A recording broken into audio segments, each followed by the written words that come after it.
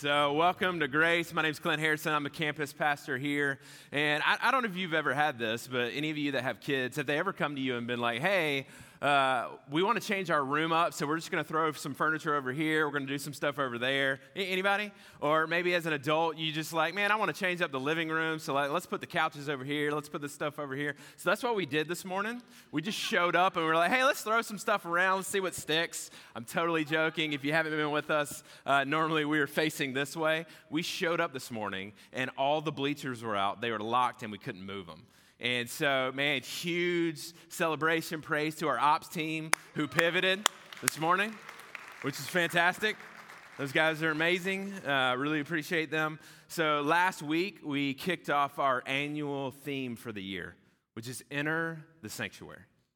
And I opened up with a question that I got text and conversations and lots of people processing. And here's the question. With this idea of sanctuary, is the church a sanctuary for you? Is it a place of sanctuary? Is it a place of refuge? Is it a safe place? Is it a holy place? Is it a distinct, set-apart place for you? And so we unpacked that. We talked about sanctuary. We talked about how a sanctuary is a place full of committed, not consumeristic Christians. And so that's what we unraveled and unpacked and walked through the scriptures in 1 Peter chapter 2. And so we're continuing in 1 Peter chapter 2, verses 11 through 17. And what we're going to be talking about today is, how do you, in this room, be a sanctuary in 2023? How do you be a place of rest, a safe place, a holy place, a place that is set apart for others to see? So that's where we're headed. And when I think about these things, I just want you to go here with me for a second. I want you to ask yourself this question. What does a safe person or sanctuary look like? Like immediately, I have several thoughts that come to my mind. One is when I first became a Christian, if you don't know my story, I'm not going to give it all now, but radical change, crazy rebellion to pursuing God with everything. In all of my relationships, at my school, across the board. So 15 years old, total life transformation. Preaching Jesus, talking about Jesus, reading my Bible, praying, inviting people to church, the whole deal. I'm an Enneagram 7. I love fun. I love new. I actually showed up this morning. I was like, this is cool. All right, let's try this out. This is a good day. Like I'm just like that. And so Christianity, while it changed my life, super excited. About 8 months into it, I started, the excitement started to wear a little bit. You start to realize, okay, this is hard sometimes. And I'm not as excited to read my Bible today as I was 3 months ago, right? And so all these questions started to loom. And I found myself doing things that I used to do that I knew weren't right, but also I didn't want to do it anymore. But I still found myself doing it. And so questions just continued to mount. And then I started going, was this real? Like, do I actually believe what I say I believe? Is Christianity real? Is Jesus real? Is the gospel real? And I just started to walk through this. I'm in a community. I'm in the student ministry at the time. And one of the mentors, he's a disciple group leader, he overheard me talking about questioning my faith and even my salvation. And he knew some of the radical change because I was just loud at that time. And so he came and just started talking. Wow, okay. I don't know how to feel about that. But anyways, he goes, keep talking. And he goes, how about this? He goes, you sound like you're really struggling, and you're questioning if God really did anything in your life. He's like, why don't we start meeting? And there's another guy in my group that felt the same way. His name was Nick. And he goes, why don't we start meeting? And we can meet at my house. We can walk through Warren Wiersbe's book commentary on Mark, so short, kind of devotional style commentary. And I was like, yeah, where do you live? And he's told me the address. I was like, say that again. I was like, dude, that's the house right next to mine. I had no idea this guy lived next to me. He's in his mid-30s. He's single, super dude, really respected at our church.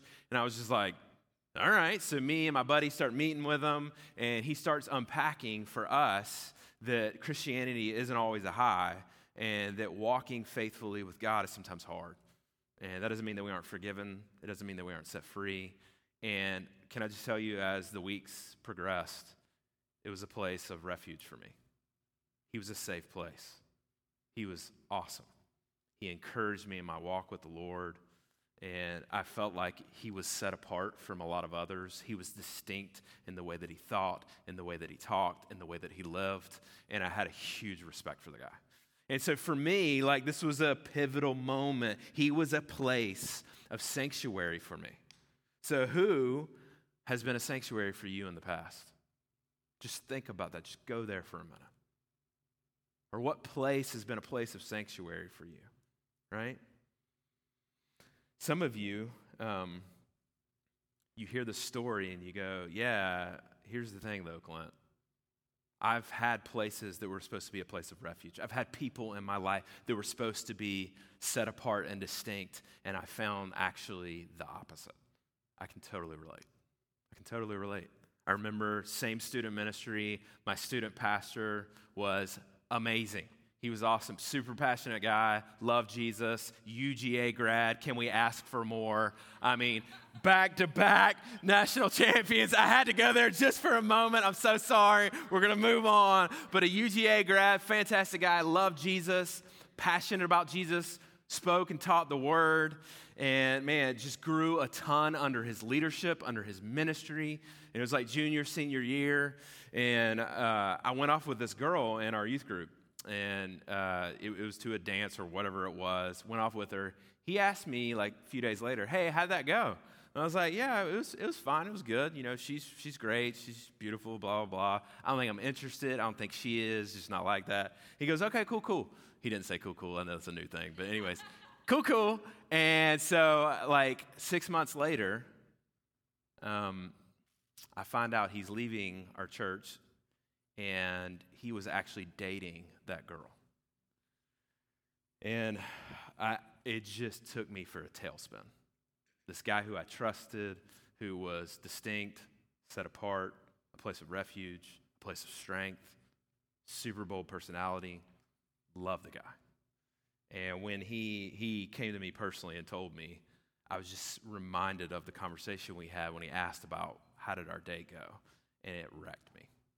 Lost all respect and just went sideways in my heart and in my mind.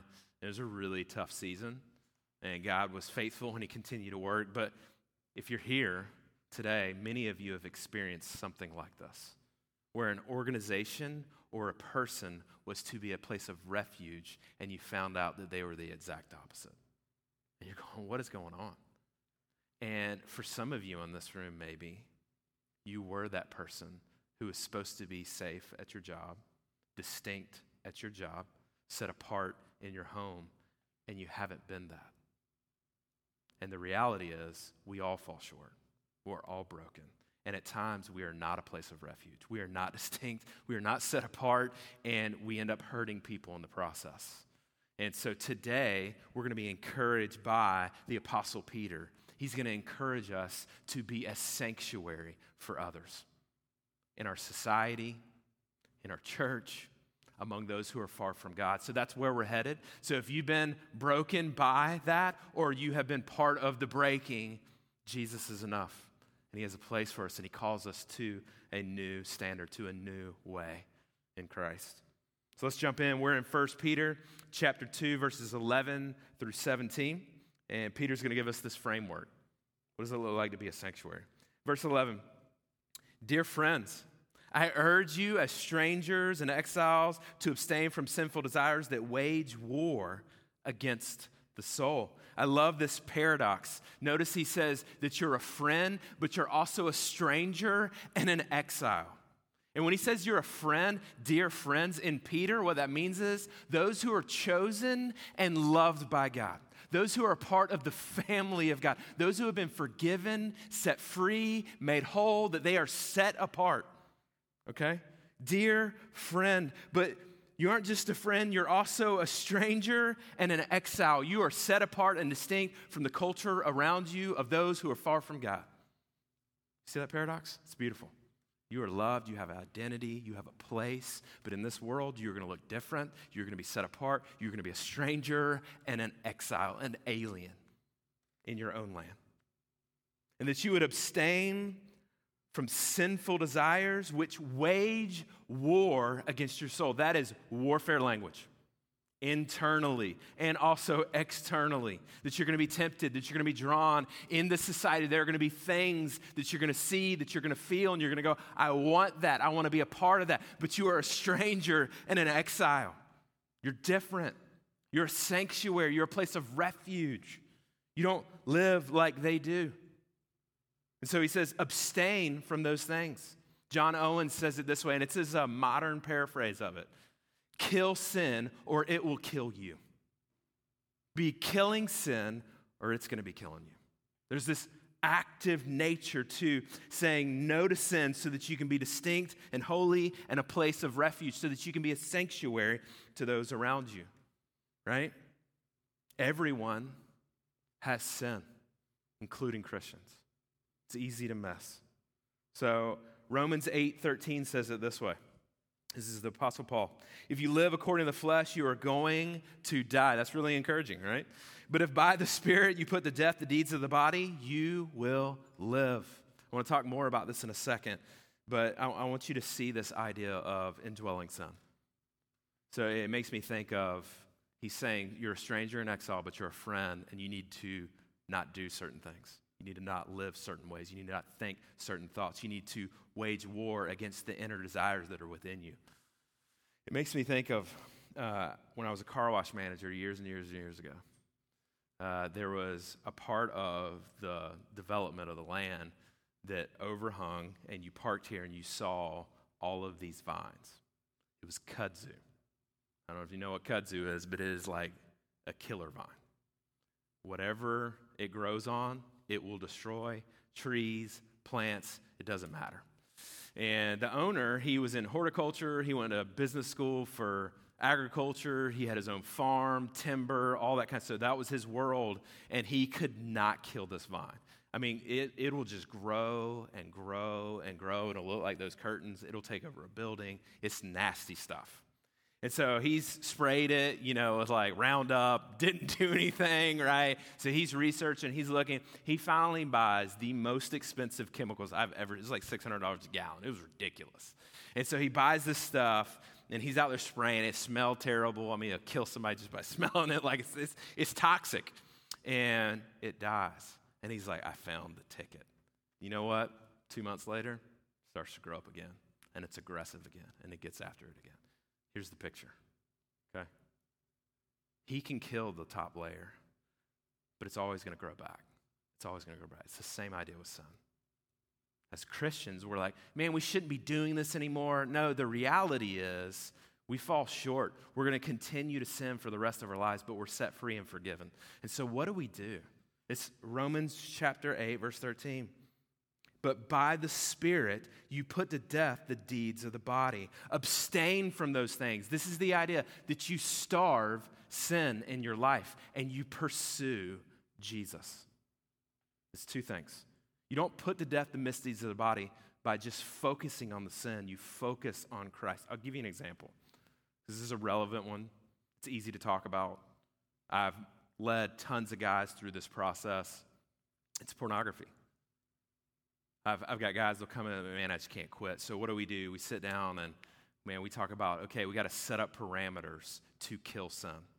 That means you cut things off in your life. You live differently. You put parameters. You have community. You do these things. But I was like, if you stop there and you just focus on not doing, you're not going to win.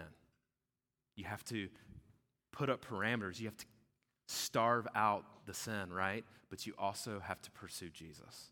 Because he's number one. Because he's the one who truly heals the inner heart. He truly heals what's going on inside of you.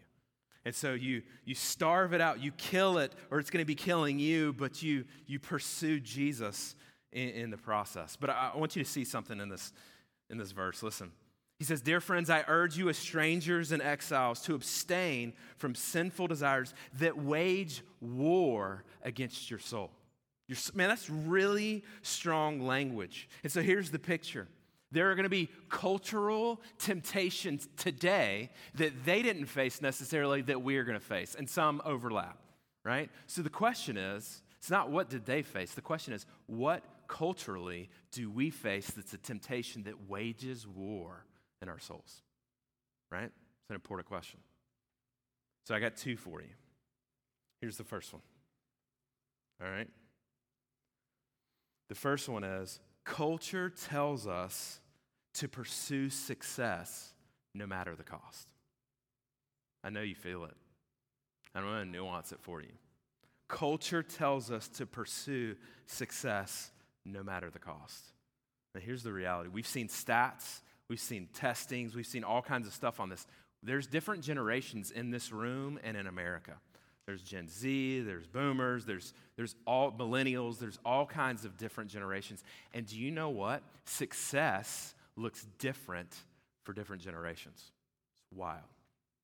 It's not just, okay, you're going to pursue wealth no matter the cost. It's not just wealth. I'm going to give you one. Okay? Here's the first one. Culture tells us, this is the idea of success. Culture tells us to pursue a balanced life no matter the cost. That's success in your life. I'm going to have my job's going to be a certain amount of hours this way. I'm going to spend a certain amount of hours with my church. I'm going to spend a certain amount of hours with my family. And balance is the number one pursuit in my life, no matter the cost. Right? That's success in people's eyes. The second one is the traditional one. I'm going to pursue with all of vigilance and all of my life to have wealth so that my family can be happy, so that I can be happy, so that my grandkids' can be happy, right? I'm going to pursue it no matter the cost. That's success in my eyes, in my heart, in my life. Here's the third nuance. I'm going to pursue like crazy that I have a secure life, that my family has security, and I'm going to pursue that no matter the cost. And if you get in my way, I will take you down, right? That's success for you. That's winning in your heart, in your mind, in your life. What does Jesus say? You pursue me no matter the cost. Whether you're wealthy or not, whether you have security or not, whether your life is balanced, I'm pushing on it, or not. Do you think that the disciples' lives always look balanced? We're always secure. We're always safe. We're always wealthy? No. So what are we pursuing? What's the temptation that you feel? Is it the balance? Is it the wealth? Is it the security? I think of my own life when we left Kentucky to move to Georgia. I had 2 kids, I think, at the time. I was moving without a job to plant a church. Everything would tell you not to do that, right? It doesn't seem secure. There's definitely not any wealth in it, right? Does it feel balanced? Are you crazy? Right? But God called me to do it, and so we went. It doesn't always look. So what's your number one pursuit? Are you actually disobeying God in pursuing some of these things? Because he's telling you to live differently, to be set apart, to be holy, to be distinct, to be a place of refuge. What's your number one pursuit? Second one, culture tells us that what we feel is always right. I'm going to say it again. Culture tells us that what we feel is always right. It's the highest standard. Okay? There's a book that came out, like a year ago, called Strange New World by Carl Trueman. And here he talks about this idea, and I'm going to unpack it. Here's the term, expressive individualism. Expressive individualism. And here's what this means. The most authentic person or real person is the one who expresses what they feel inwardly. It's pervasive in our culture. I just want you all to hear this. So for me to be a real person, an authentic person, my feelings are the number one driver, and how I feel determines how I live, what I do, how I think, and what I choose. That's the number one in my life. Culture tells us, amen. That's true. You should do it. Pursue it. Get after it. That's the number one in your life. You are most expressed as a person when you are expressing your feelings in every area of your life. Right? And so I want to bring it back to the text for just a second, because this is huge. Dear friends, I urge you as strangers and exiles, so you are to be set apart, different, to abstain from sinful desires. And listen how close this is. Listen how deep it is. To abstain from sinful desires that wage war against your soul. That's a strong feeling. It's a strong feeling. I remember with this whole idea, I remember a guy coming to me, this is at my former church, and he said, hey man, can I talk to you?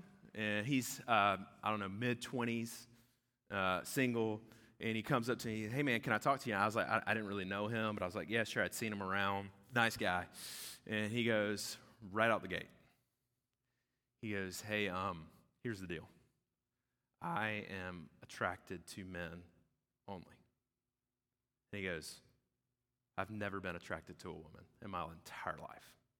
Like, don't have it, don't feel it. I think women are pretty and beautiful, and it's great, but that's not a part of my life. And then he went from that statement to, and I feel lonely and unloved, and I don't know where my place is. I don't know how to fit in. I'm coming here, but I don't know what's really what's going on. I don't know what my relationship with God looks like. I don't know what my relationship with other people look like. And he just started unraveling. And he goes, will you meet with me? And I go, sure, I'd be happy to meet with you. I said, but here's the deal. If I meet with you, it's not going to be about this. He's like, what do you mean? I go, the number one conversation is going to be about how do we pursue Jesus? How do we pursue Christ? What does that look like? How does that infiltrate your thoughts, your mind, your life? And so we did. We started meeting, we started reading together, praying together, and I said, hey, you got to get in community. You got to let people in your life. You got to, start serving. You need to use your life for the sake of the kingdom, for the sake of God. And so he's all in. We're meeting. He's crying in my office. God's doing incredible things. When we got done, I don't know, it was like maybe 3 or 4 months of meeting. We had gone through like 6 or 7 books. He was reading the Bible daily, praying in community, serving, fired up about Jesus, fired up about the church. And I said, all right, man, it's been like 3-4 months. How you feeling? He's like, I feel good. And I said, has it changed? Like your thoughts, your desires, and he goes, not one bit. And he said, but I believe that Jesus died for my sins. I believe that he's more than enough. And I believe that he loves me, that I'm a part of the family of God, and that God is at work in me, and that my desires are not the thing that determines my entire life. Pursuit of Jesus is. And I was like, praise God. Like, praise God. He got it, right? He didn't fall into the culture. And so as we think about these things, right? And by the way, I'm just going to do a plug here. I teach men's theology this semester. I'm going to be teaching women's theology, and we're going to talk more about some of this stuff. We're going to talk through different relevant issues. And so if you're wrestling with this, thinking about this, I'm sure I'll talk about it in guys if it comes up. But we talked about it with the guys last semester. I'd love to unpack that with you. So there's more discussion to be had there. But let's keep going. Peter's now going to show a reason or a result of being a sanctuary. So let's take a look. He says, verse 12, conduct yourselves honorably among the Gentiles, so that when they slander you as evildoers, they will observe your good works and will glorify God on the day that he visits. He says, hey, listen, the way you live matters among Gentiles. When he says Gentiles, the main picture here is people who are far from God. Other translations use the word pagans. So, hey, consider to live honorably among those who are far from God, those who don't have a relationship with Jesus. So that, what's the reason, what's the result? So that when they slander you, when they give it to you, when they say, hey, you're not whatever, they will observe your good works. They will see that, no, actually you live a separate, holy, distinct life, that there's something of value in the way that you live, which is really interesting.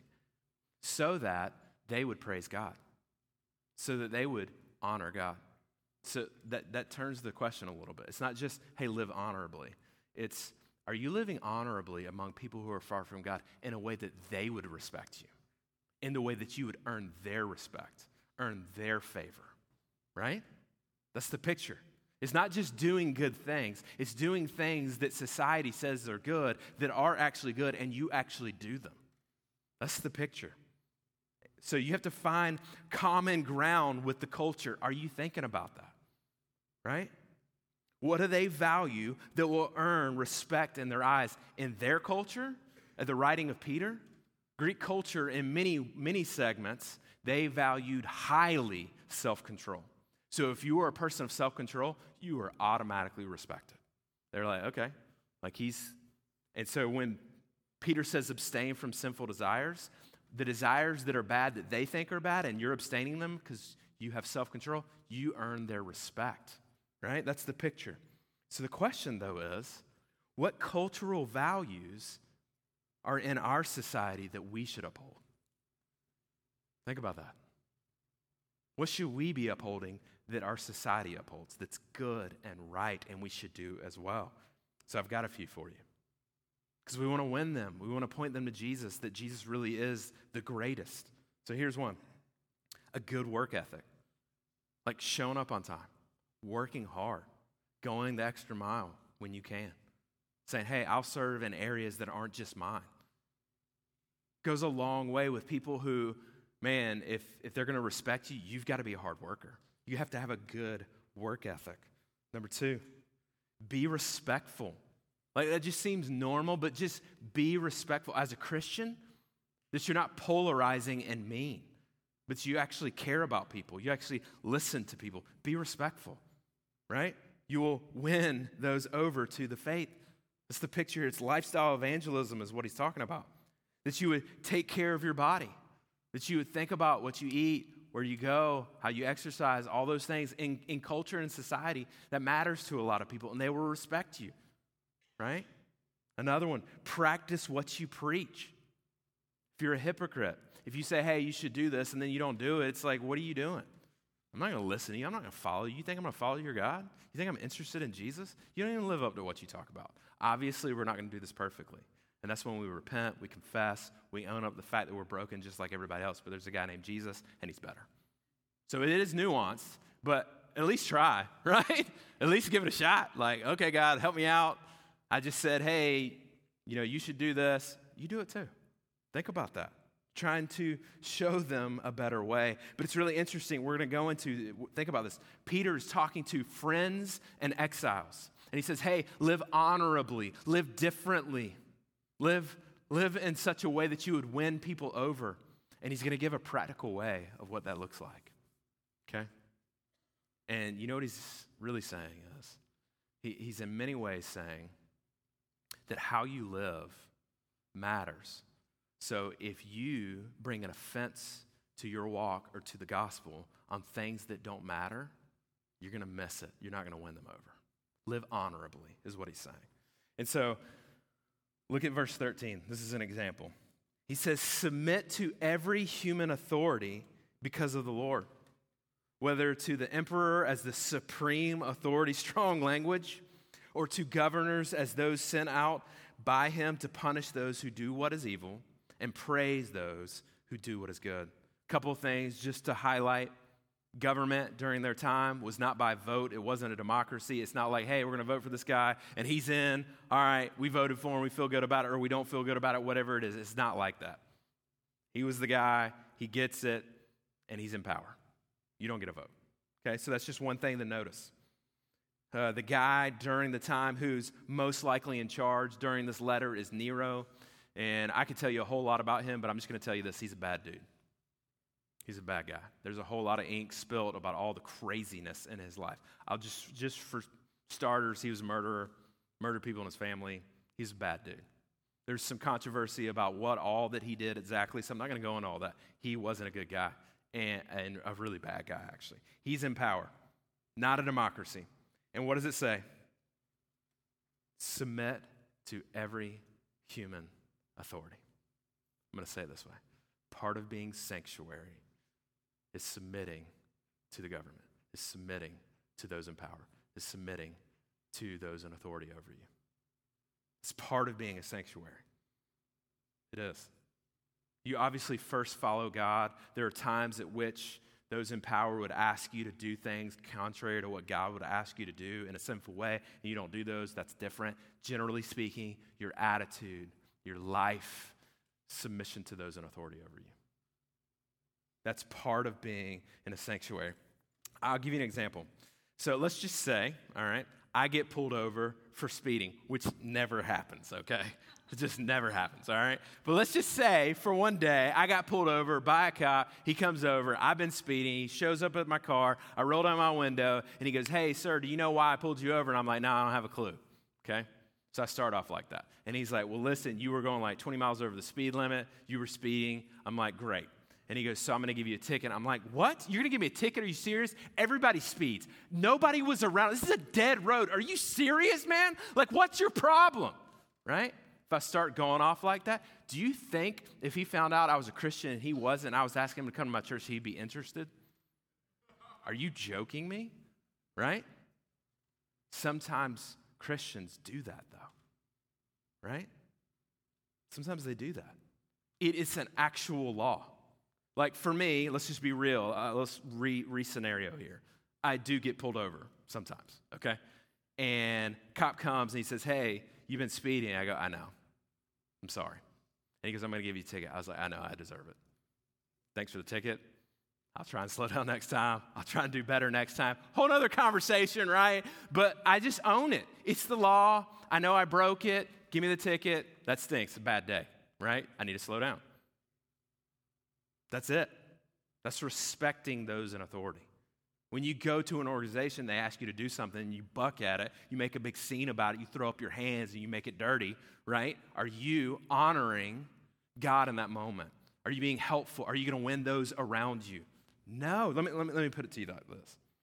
Do you buck the government in an unnecessary way that detracts people from seeing Jesus? Peter's saying, be different. Be distinct. Be set apart. Don't lose your cool. Don't have your way. This isn't Burger King, all right? That's what he's saying. Verse 15. For it is God's will that you silence the ignorance of foolish people by doing good. He says, hey, listen, if you actually do good, you'll silence your haters at times. They'll want to hate you, but they can't because you're just so darn good. And you do good things, and they're like, man, the church has been so good to us. I don't know what to do with that. Maybe this Jesus guy really is real, right? That's the picture. It's John 13. By this, everyone will know that you are my disciples if you love one another. Do good for the society at your job, in your home, among your friends, right? I mean, at Grace, so we're laser focused right now in Center for Teaching and Healing. We just got a property next to the Orlando building that somebody gifted. They literally gave it to us. It's going to be a hub of teaching and healing. It's a counseling center. And we're bringing counselors. We're actually in the middle of hiring counselors at our Avito office right over there right now. Hopefully in February, we'll start bringing people who are dealing with trauma, addiction, family issues, whatever it is, that we'll be able to help them, that we'll be able to point them to Christ.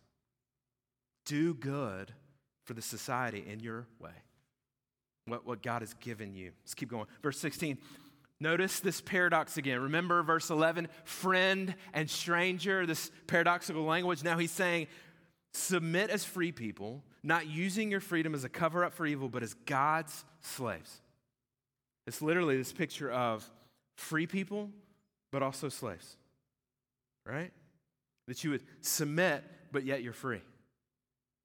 It's identity in Christ. It almost seems like a paradox, right? Now, submit, but you're free. You're freed to submit. You're freed to have life. You're freed to yield to the government. You're freed to yield to your desires that are sinful because you've been set free from the bondage of sin. Now live freely in a way that, man, reaches your neighbor to Christ. That's the picture. Don't use this as a cover-up for evil, your freedom. We're going to have to keep going. There's so much to unpack there. But verse 17, he just kind of summarizes it in some ways. Honor everyone. Love the brothers and sisters. Fear God. Honor the emperor. I want to talk about the word honor. And then we're done.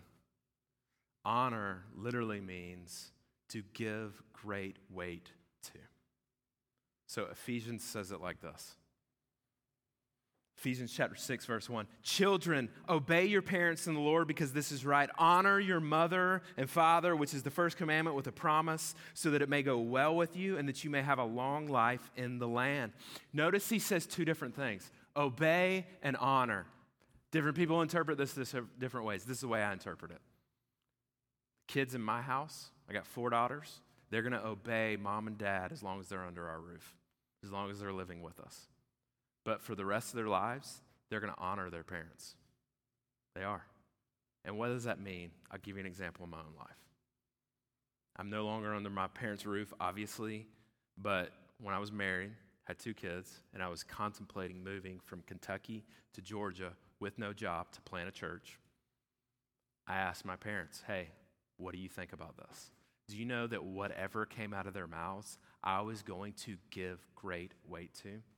I was going to heavily consider it. Not because my parents are the wisest people in the world, not because lots of reasons. You know why? Because God placed my parents in my life, and I'm going to honor them. I'm going to consider what they say. I'm going to pray about it. I may not do what they say. I may say, hey, I hear you, but I really think God's leading me in this way. But it's to give great weight to others. So what does it say? Honor your mother and father, which is the first commandment with a promise. Notice this, because I think this kind of wraps it up for us. So that it may go well with you and you may have a long life in the land. So that you can have a good life, a whole life, a life of blessing with a promise. So that you can make a difference. That's what we're talking about. That we would be a sanctuary. That we would be a place of refuge and rest that is set apart and distinct. That you would be a safe place for those around you. A life of blessing, a life of wholeness, that you may live a long life that is well and good. Let's pray. Father, we just pray. We ask that you would do something in us. God, that you would be our sanctuary. And that out of you, out of your grace, out of your mercy, out of your goodness in our lives, that we would be a sanctuary to others, that we would literally live out the image of you by what we do, by what we say, by how we respond, by the abstaining from things that this world says is so important. And God, that we would pursue you with all of our lives. We love you. In Jesus' name, amen.